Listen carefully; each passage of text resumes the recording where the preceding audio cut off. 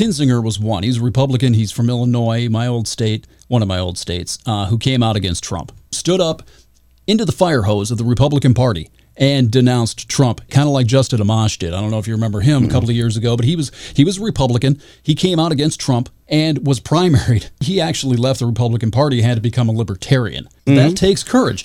That he paid a price for that. An indication of honesty is paying a price, being willing to pay a professional, personal, some kind of price for saying what you actually believe. It doesn't take any fucking courage to stand up and get yay all the fucking time. A coward can do that. It takes somebody with courage to stand up and say something in the face of public opinion. To denounce your own tribe. It could be a human being that is trying to do exactly what you and I are talking about, trying to be authentic and trying to speak truth not to power, but to the mob. Consequences be damned.